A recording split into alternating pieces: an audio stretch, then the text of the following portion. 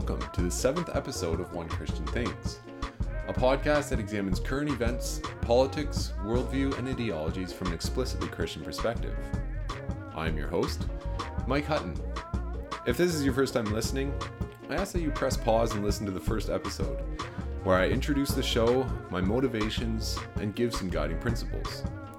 In this episode, we'll be discussing COVID-19, and instead of just debating policy, which can be endless, I want to develop some principles through which to view this crisis, and perhaps others as well.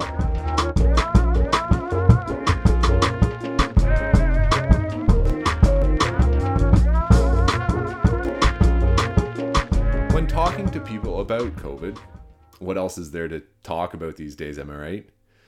I heard a lot of different ideas.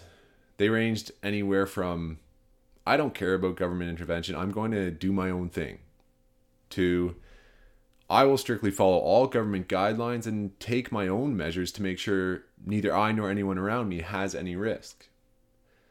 Somewhere in the middle of this spectrum are the people who think, the government interventions are silly, but the government is doing what they can, so I'll listen. Or those who think, all Christians must wear masks because we're supposed to care for one another. And on the subject of churches meeting during the pandemic, the opinions range from, the lockdowns are persecution, the churches must remain open because the government has no authority to dictate how the churches can worship, to, churches should follow government guidelines, to, churches should only do virtual meetings. We don't want to spread the virus. As Christians, let's do our part to stop it.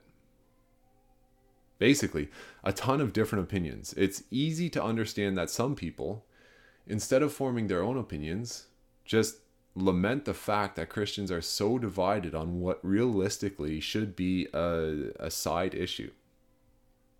With this episode, rather than come out and make a statement on what I believe is right and wrong for Christians to do during the pandemic, I'm going to try create some unity. I want to lay out some principles, ideas that we should all be able to agree on. These principles apply regardless of your position, regardless of your political persuasion, regardless of what church you call home, and even regardless of the socio-political situation, be it a personal battle or a global crisis. The three principles I want to talk about are these. First, there's only one absolute truth, and every other truth claim or source of information can and even should be questioned and examined. Second, as Christians, we are only to fear one thing, and everything else that threatens us should be viewed from that perspective. And third, regardless of the earthly situation, we still have our roles or duties as Christians to act in a God-honoring manner, living out his revealed will as best as we can. None of these principles should be controversial. In fact, I think most Christians would kind of say, duh, why are you even mentioning this? I want to talk about this because I find that these basic principles often get lost in the confusion around mask mandates, concerns of government overreach, or worries of the next wave. So I want to dig into each one of these principles on its own to examine it more fully.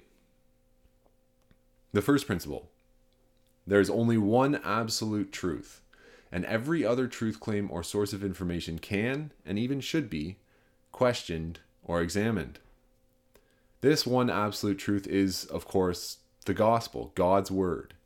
This has long been a central tenet of Christianity, which makes perfect sense.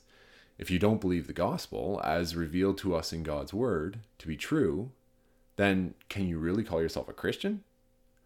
Perhaps one episode I will dig into the reasons that I believe God's word to be true.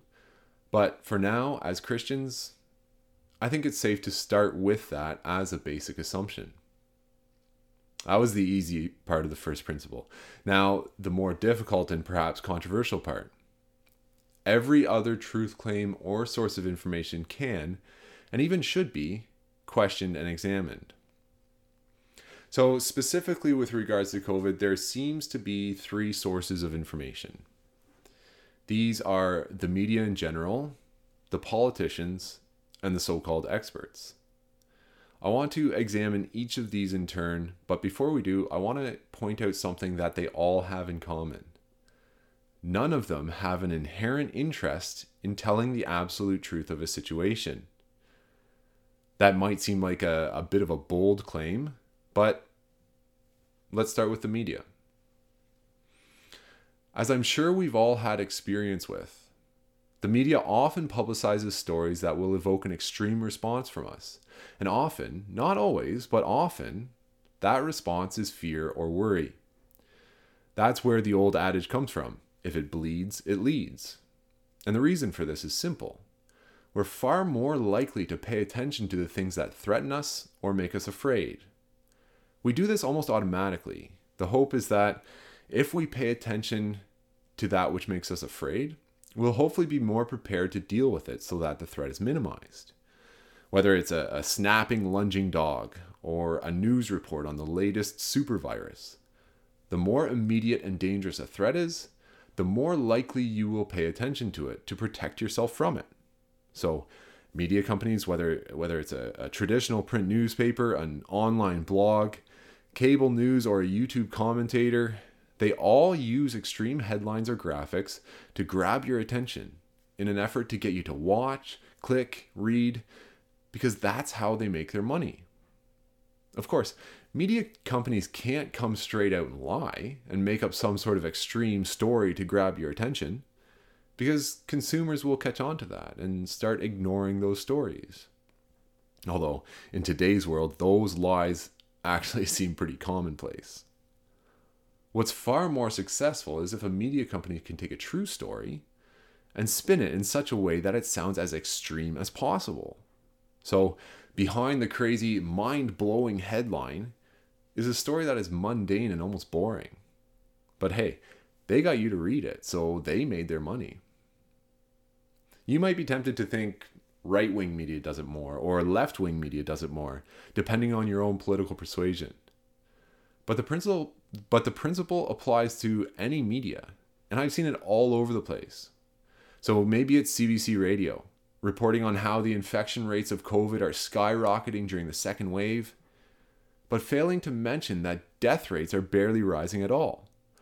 Or it's Rebel Media, reporting on an instance of government overreach, but failing to mention the intricacies of the situation that would change the narrative. Both left and right-wing media do it. Of course they do. That's how they make money. But it also means we can't necessarily trust them to tell the simple facts about a situation, whether it's COVID or something else. Now on to the politicians. In general, in the West, we seem to have some pretty contradictory ideas about politicians. Perhaps we think that the politicians who are on our side, those are the good guys. They're honest. They want to do the right thing. It's the other guys we have to worry about. They're the liars, the cheats. Or we mumble about how the government is all dishonest. They're all a little crooked. They don't really care like they say they do. But then during times of crisis, we flip and say that they're doing the best they can. They're trying to do the right thing. So I want to make it very clear. Beyond a very small minority who still believe in an absolute morality, politicians don't necessarily have an intrinsic desire to tell the truth, or even to do the best thing for their people. That's just part of living in a fallen world with sinful people. Politicians in general are rational people who are most interested in doing not what's best for their people, but what's best for them. Often, that means securing votes for the next election or gaining support to secure a promotion or a position on a committee that would give them increased power and responsibility. It doesn't mean doing the right thing, because the right thing is surprisingly unpopular. One example of this is minimum wage. An increased minimum wage is a terrific political policy. That is, if you want to secure votes from minimum wage workers, it's really not much good for anything else. In fact, the actual effect of a minimum wage increase is that those minimum wage workers often have their hours decreased or they lose their jobs, because it's not worth it for their employer to pay them the increased wage. This is a very reliable effect which has been confirmed over and over. While increasing the minimum wage sounds great, it actually hurts the people it claims to help. So, a politician might campaign on increased minimum wage to secure votes, even though the actual policy is not good for the voters. One easy example with COVID is that as soon as a select few experts started recommending masks, any politician that did not do the same was castigated for not caring about people. If, as a politician, you dared to not make masks mandatory, then you became responsible for the people who died in your area. So of course, if a politician wants to avoid that controversy and show themselves as a caring person, regardless of what they actually think about masks, they're just going to make masks mandatory. No, this is not an argument against masks. This is just a simple realization that public opinion and discourse can sway how a politician acts. Secondly, a crisis can actually help political leaders, at least if they didn't create the crisis. This also might seem counterintuitive, but it's called the rally around the flag phenomenon, and usually it refers to a short-term increase in approval ratings for political leaders after the start of a crisis. This has previously been identified following terrorist attacks or the start of international wars, but has also been identified with COVID-19, the first time it has been seen with a pandemic. The reason for this is rather simple. During a crisis, people look to a leader for direction, for calm, for hope, and in general, for a way through the crisis. Justin Trudeau filled this role quite well during the first months of COVID, addressing the country daily, showing a calm determination. And his approval ratings went up, even though at the same time his political party was mired in scandal and controversy. Likewise, approval ratings for political leaders from other countries, such as the UK, Australia, and Germany, also went up. Now, I'm not attacking Trudeau here, just using him as an example to explain the phenomenon. Interestingly, perhaps even humorously, Donald Trump was one politician who didn't really see a rise in popularity with the crisis. He only gained a 4-point boost in his ratings. Besides Trump, the effect can actually be quite large. And in the case of COVID-19, it can give a politician up to a 61-point gain. That's a massive swing in popularity. And maybe, just maybe, that might tempt a politician to capitalize on a global crisis. And maybe the politician might be tempted to distort the crisis, make it seem worse than it actually is, to get that approval rating to slide just a little bit higher. With this point, I'm not condemning all government. I'm not saying all government is bad. This is just the reality of being governed by sinful people. It's also pretty easy to understand that so-called experts might also be tempted to distort a crisis. First, if, for example, Dr. Fauci in the US or Theresa Tam in Canada early on predicted that the virus would only kill 500 people, what would happen? Well, no one would worry about it. The death toll would grow way past their estimate, and a few months later, they would probably be out of a job. If, on the other hand, they predict that the virus will kill 50,000 or 500,000 people, and massive government intervention is put in place to stop the virus, and the death toll is actually only a fraction of what they predicted, they might just be lauded as heroes for convincing the government to intervene on something so deadly. One great example of experts predicting a future far worse than what actually happened is with historical climate change predictions. I've linked a webpage in the show notes, which has a number of newspaper clippings from the last 60 years or so. I'm not saying global warming or climate change is not real. I want to save that issue for another episode. But in this case, it's pretty humorous and a bit relieving to see how wrong the experts were. In the late 60s, a scientist from Stanford predicted that we would all disappear in a cloud of blue steam in 20 years. Well, over 50 years later, we're still here. And then in the 70s, it was all about the coming ice age. In 2004 even, Britain was supposed to have a Siberian climate by 2020. But then, in 2008, it was predicted that the Arctic would be ice-free by 2018.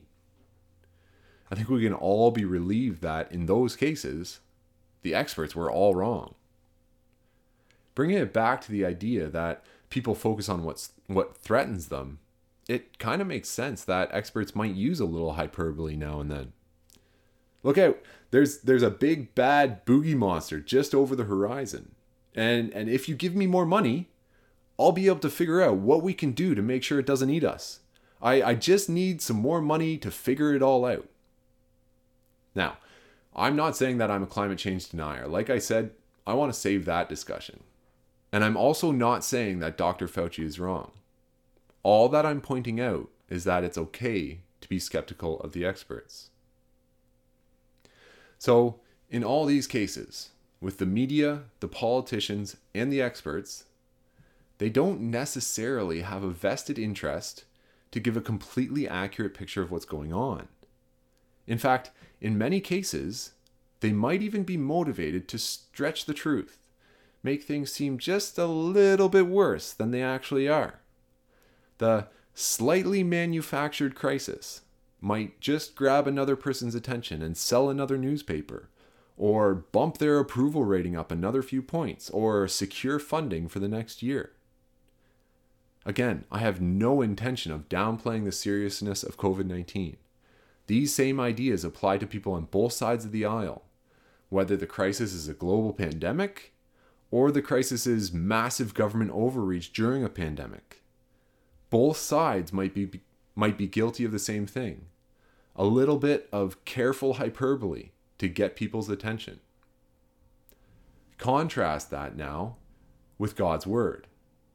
Of course, it doesn't mention COVID-19 anywhere in the Bible, but it does say in Romans 8 verse 28, we know that God works all things together for the good of those who love him, who are called according to his purpose. No matter what the crisis, whether it's a global pandemic that threatens to kill millions and causes massive suffering both in society at large and in our personal lives, or a tyrannical government, God is still in control. And not only that, but he's working all things, including tyranny or virus, for the good of those who love him. We might not understand how, but that's part of the absolute truth of God's word. What a beacon of light in an ocean of darkness and chaos. Which leads into the second principle. The second principle is that as Christians, we are only to fear one thing, and everything else that threatens us should be viewed from that perspective. Luke 12 verse 4 to 5. Jesus said to the people, I tell you, my friends, don't be afraid of people. They can kill the body, but after that they can do nothing more to hurt you. I will show you the one to fear. You should fear God, who has the power to kill you and also to throw you into hell. Yes, he is the one you should fear. Or Psalm 46 verse 1 to 3. God is our refuge and strength, a very present help in trouble. Therefore we will not fear, though the earth gives way, though the mountains be moved into the heart of the sea, though its waters roar and foam, though the mountains tremble at its swelling. We are called to not fear anything in this world. Or, perhaps a better way of putting it, is that even in spite of the things that threaten us, we have a higher hope. Because things will threaten us. It's part of living in a fallen world that things will make us afraid. I'm not trying to minimize people's anxiety or fear of COVID at all. Anyone who knows me closely knows that I have had to work with substantial and at times nearly overwhelming anxiety in my own life. But the very reason that the Bible has so many texts that deal with fear and anxiety, I think, is because God knows we will have to deal with it. But at the same time, we have a hope that transcends it.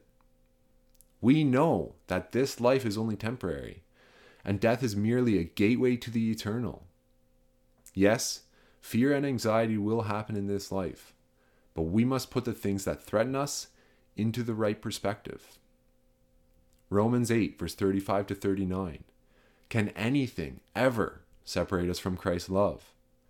Does it mean he no longer loves us if we have trouble or calamity, or are persecuted, or hungry, or destitute, or in danger, or threatened with death? As the scriptures say, for your sake we are killed every day, we are being slaughtered like sheep.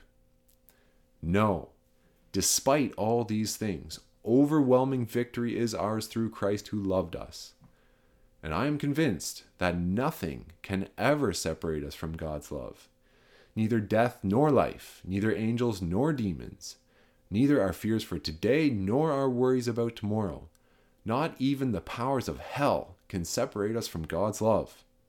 No power in the sky above or in the earth below, indeed nothing in all creation will ever be able to separate us from the love of God that is revealed in Christ Jesus our Lord.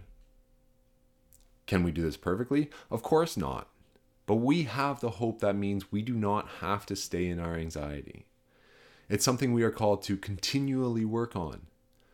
One passage that specifically talks to me on this point is in Philippians 4, verse 6 to 7. The Lord is at hand. Do not be anxious about anything, but in everything by prayer and supplication with thanksgiving, let your requests be made known to God. And the peace of God, which surpasses all understanding, will guard your hearts and your minds in Christ Jesus. Even in our anxious moments, when things threaten us, we can still rest in the hope we have, which goes beyond this world and the grave. And then we can say with Paul in Philippians 1 verse 21, for to me to live is Christ, and to die is gain. If I am to live in the flesh, that means fruitful labor for me. Yet which I shall choose I cannot tell.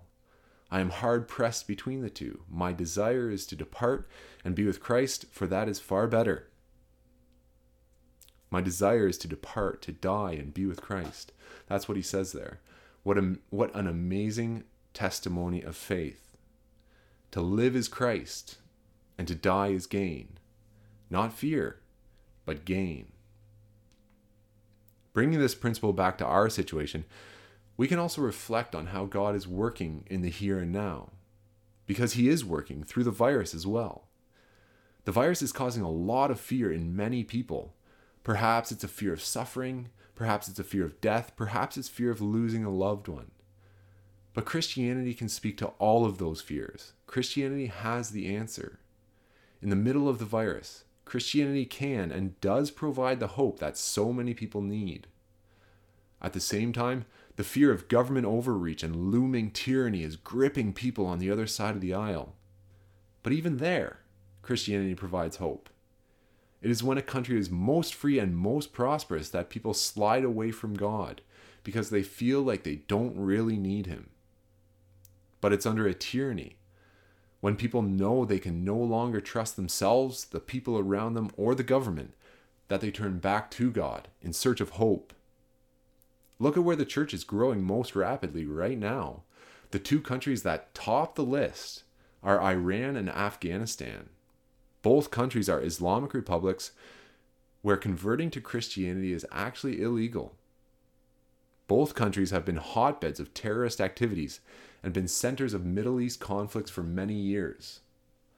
And that's where Christianity grows the fastest, where it's suppressed the most, where it's illegal, where the government is most tyrannical. Regardless of what will happen with the pandemic and the government intervention, over the next months and years, Christianity has the answers. Christianity has the hope that everyone needs. And we, as Christians, have our mission field. We do not have to fear what will happen because we have God on our side controlling it all. Easier said than done? Yes, much easier said than done. But that's the hope that we have. We can apply this idea to our earthly life as well.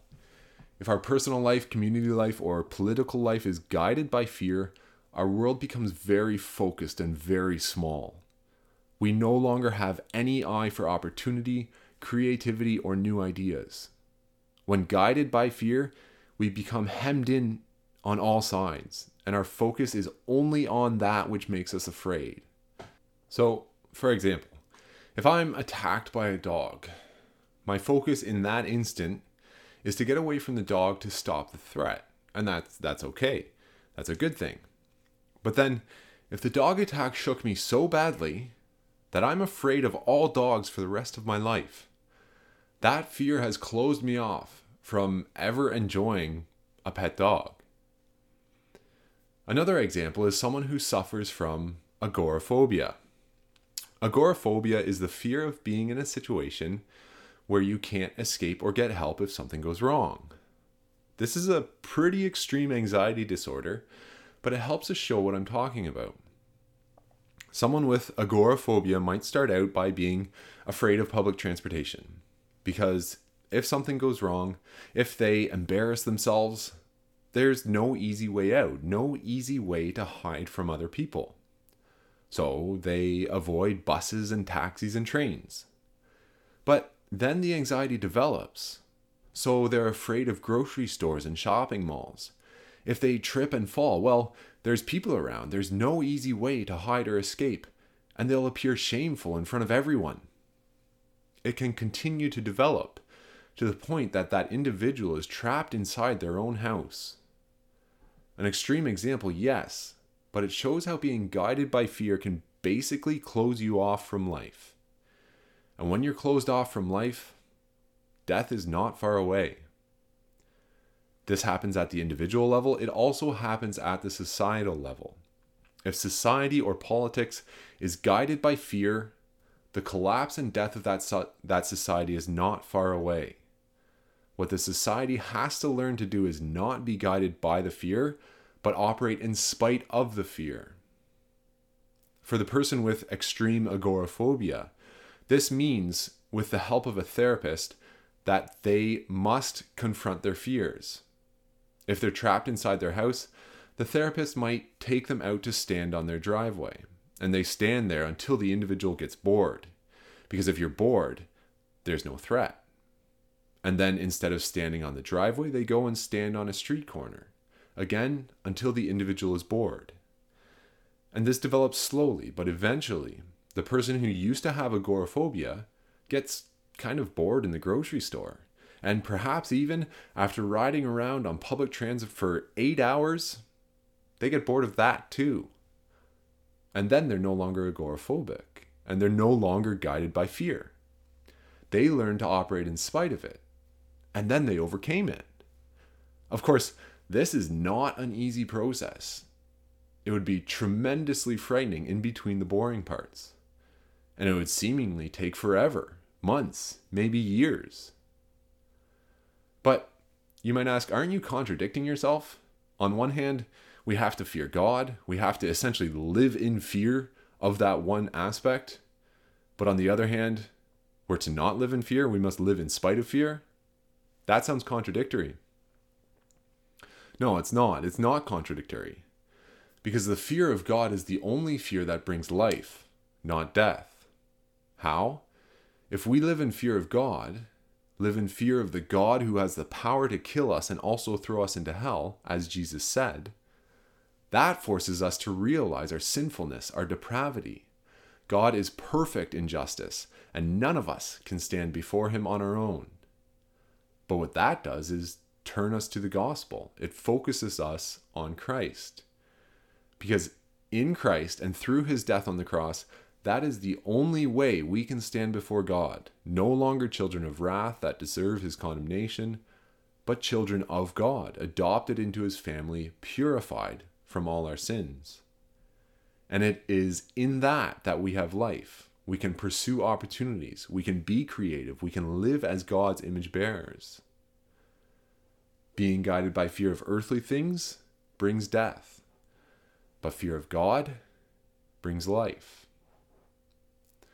Which leads me into the final principle, that regardless of the earthly situation, we still have our roles or duties as Christians to act in a God-honoring manner, living out his revealed will as best as we can. This is the principle that perhaps is the hardest to actually discuss, and the one that gets the most twisted. This is where people disagree with each other. I saw many articles early on when the mask controversy had just started that argued all Christians must wear masks out of love for our neighbor. But there was also the opposite view, not so widely stated, but practiced quietly because it was not socially acceptable. The view that, as a Christian, I'm going to ignore social distancing because loneliness and despair are very real, particularly during a government-mandated lockdown. I'm showing love for my neighbor by ignoring social distancing. To live is more than just staying alive. I'm not going to give a prescription for Christian living in the middle of a pandemic. I could tell you my position, but I won't, because that would be akin to giving a prescription. Instead, I want to encourage you, regardless of what side you're on, to consider the other side. So I'm going to highlight just a few things about the virus. First, it's more deadly than the flu.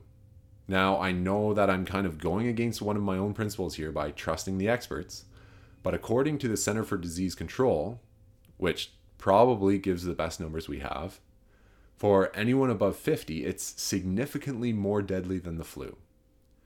Statistically, for people over the age of 70, 5 out of 100 people who get COVID will also die with it. Not necessarily die from it, but it will be a factor in their death, compared to 8 out of 1,000 people. So 5 out of 100 versus 8 out of 1,000 people with the flu.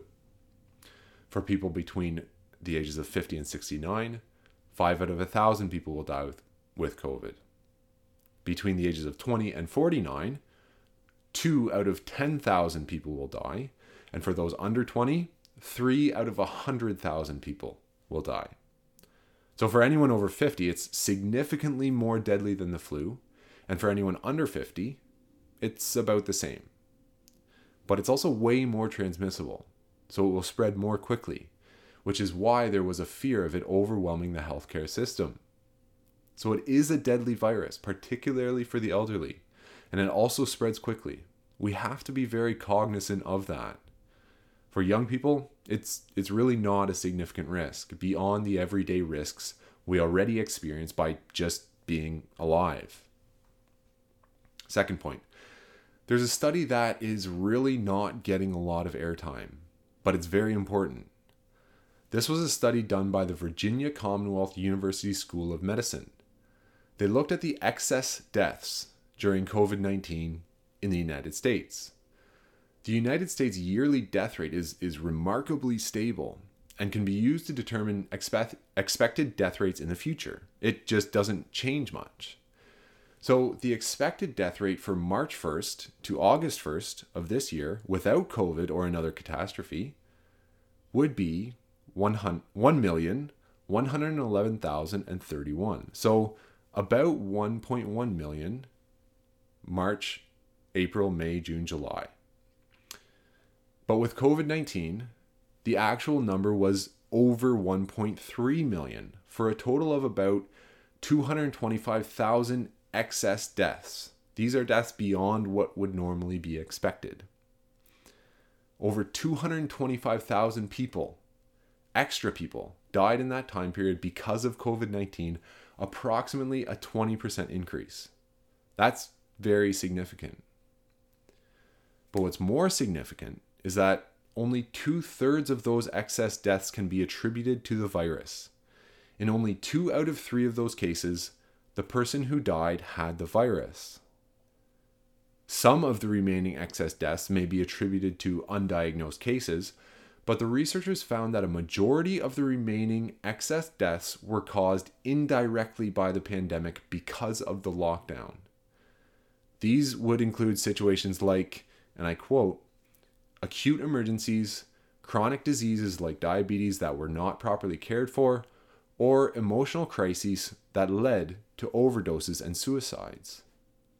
So, for every 2 people who died of the virus, 1 person died because of the virus, because of the lockdowns restricting healthcare, because of depression that couldn't be addressed, because of increased drug use. Of course, this doesn't lead to an obvious policy solution, but the unintended consequences of the lockdowns, social distancing, and other interventions are very real. They're killing one person for every 2 people that are killed by the virus. Third point. There was recently a group of elderly people who lived at a nursing home in Colorado who protested the lockdowns that kept them out of physical contact with the people they loved. This is a group of people from the highest risk group protesting the lockdown. One of the signs apparently read something like this: "I'd rather die of COVID-19 than loneliness." Yes, this is just one protest, but it's something to be very aware of, because there's more to life than just staying alive. The last 2 points are reflected in the Great Barrington Declaration, which essentially argues that the lockdowns are doing more harm than good. The declaration, which at time of writing has been signed by more than 11,000 medical and public health scientists and more than 30,000 medical practitioners, advocates for all people who are not in the highest risk groups to return to life like normal. No social distancing, no masks. I'm not going to read it here, but I'll leave a link to it in the show notes for those who are interested. But again, none of this is a prescription for how to act.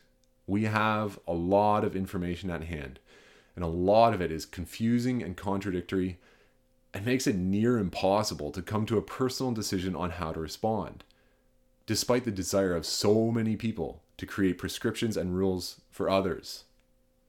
I don't believe that's necessary. If you go back to my second episode, I also don't believe that as Christians, we simply have to obey the government no matter what they say. Rather, and this is the point that I want to end on, it's a point that I've brought up before, we have to act out of faith. That's from Romans 14, verse 23. Whatever does not proceed from faith is sin. I'll just read some of the context of that passage very quickly because I think it applies. Paul is talking about eating meat that was previously deemed unclean in the Old Testament, but he also applies it to the rest of our actions. So starting in verse 21, it is good not to eat meat or drink wine or do anything that causes your brother to stumble. The faith that you have, keep between yourself and God. Blessed is the one who has no reason to pass judgment on himself for what he approves. But whoever has doubts is condemned if he eats, because the eating is not from faith. For whatever does not proceed from faith is sin. This should be a unifying principle, not a dividing one. We are to act in all things in faith, not fear, but faith. Not fear of COVID, not fear of government tyranny, but faith. Your faith is between you and God. It's a heart issue, only fully known to you and God. And even in that, we're not supposed to act in such a way that we no longer care at all about what other people think and cause our brother to stumble because of our actions. There's no obvious balance here, and I think we have to be aware that acting out of faith will look different in different situations. That's why this should be unifying. If in the early church there were disagreements about eating unclean meat, something which I think for many of us seems so obvious today, then certainly we'll also have disagreements that actually lead to differences in our daily life. Your faith life might look different than mine, and the church that I go to might do things a little bit differently than another.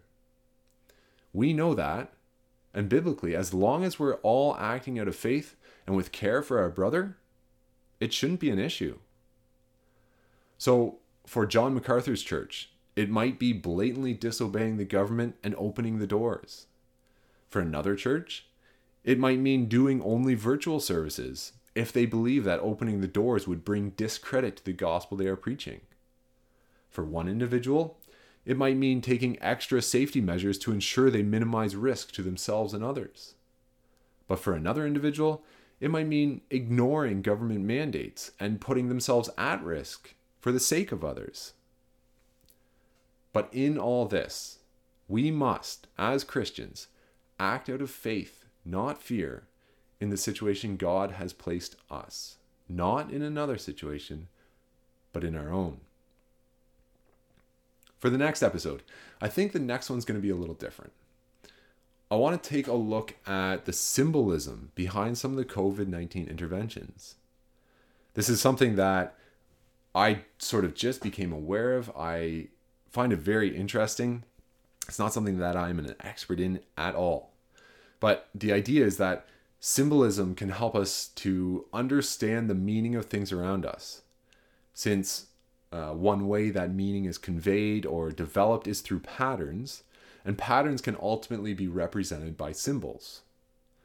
I'll get a little bit more into this next episode, but for those who are interested in learning more, look up Jonathan Pageau on YouTube. I'll leave a link to his channel in the show notes. He talks a lot about symbolism and how that brings meaning to our daily lives. It's very interesting stuff. I don't agree with everything he says, but symbolism is another way to help us understand things. So I want to dig into that a little bit more, specifically around the pandemic. As always, if you enjoyed this episode, like, share, subscribe. Feel free to find the One Christian Thinks Facebook page. I'd love it if you'd leave a comment or share it with other people. More importantly, though, have these conversations with other people in your life. Even in our society where there is so much backlash against Christians and social conservatism, there is a growing movement of people who want to discuss, to develop, grow, and seek the truth. So I encourage you to have these conversations.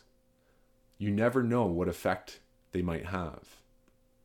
Also, if you want to contact me, you can do that as well through the Facebook page or by email. My email is oct@allmail.net.